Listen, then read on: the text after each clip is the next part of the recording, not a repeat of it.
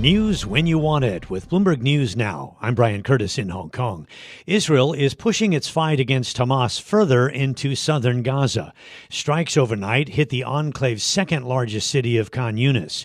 Meantime, the U.S. is stepping up pressure on Israel to limit civilian casualties. Bloomberg's Jody Schneider has more from Washington. A spokesman from the Israel Defense Forces said last night that the ground offensive had expanded throughout the Gaza Strip, including hand-to-hand combat in some areas of the north.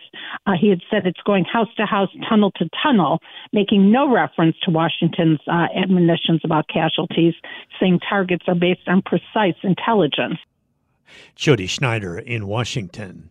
Meantime, President Biden says he might not be running for president again if one thing had been different. Bloomberg's Ed Baxter has the story. That one thing? If Donald Trump were not seeking to return to the White House. Biden's comment, quote, "If Trump wasn't running, I'm not sure I'd be running, but we cannot let him win for the sake of the country." Now, this was at a fundraising event in Massachusetts, but it also comes into play as he's had to face criticism and doubts about seeking 4 more years at the age of 81.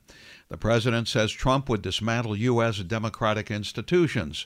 Now, this is the same thinking used in getting into the race in 2020. Ed Baxter, Bloomberg Radio. White House climate envoy John Kerry is calling out major oil producers for not doing enough to fight global warming. He singled out Chevron in particular. This is for failing to sign on to an agreement to slash methane emissions. Here's John Kerry. You can't be outside of this initiative. The evidence is overwhelming. There is no doubt about science. And that is why I say it is inexcusable. There's no reason to be permitting unabated efforts at this point.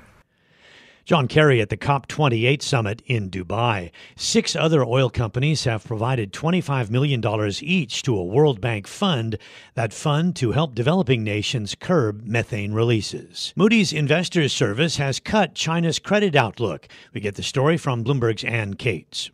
Moody's lowered its outlook for Chinese sovereign bonds to negative, underscoring deepening global concerns about the level of debt in the world's second largest economy. Moody's cites China's use of fiscal stimulus to support local governments and its spiraling property downturn, adding that they pose risks to the economy.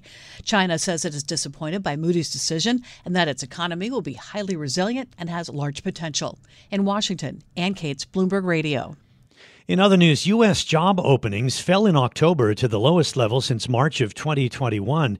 It adds to evidence that the labor market is cooling, and it reinforces market expectations that the Fed will be able to cut interest rates next year. Allianz Chief Economic Advisor Mohamed El-Erian says not so fast, that markets are wrong to expect imminent cuts. I do believe that the Fed is done raising rates, but I don't think they will validate what's currently priced in by the markets in terms of rate cuts next year. El-Erian says the Fed needs to be careful with its forward guidance for markets.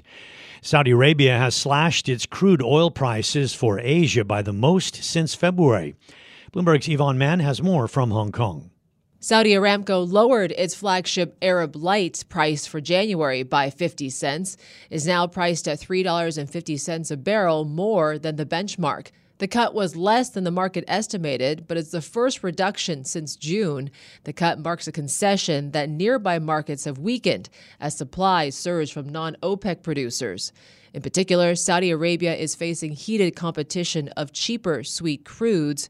In addition to cutting prices to Asia, Saudi Arabia is also trimming some supplies to the U.S. In Hong Kong, I'm Yvonne Mann, Bloomberg Radio. Amazon is sharply cutting fees for merchants selling clothing priced below $20. It's a sign that the company is hunkering down for a price war with the Chinese upstart Shein.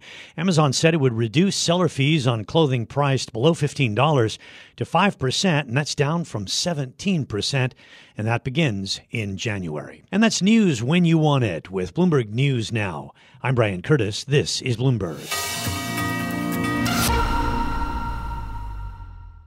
The countdown has begun. This May, 1,000 global leaders will gather in Doha for the Qatar Economic Forum powered by Bloomberg, held in conjunction with our official partners, the Qatar Ministry of Commerce and Industry and Media City Qatar, and premier sponsor QNB. Join heads of state, influential ministers, and leading CEOs to make new connections and gain unique insights. Learn more at QatarEconomicForum.com.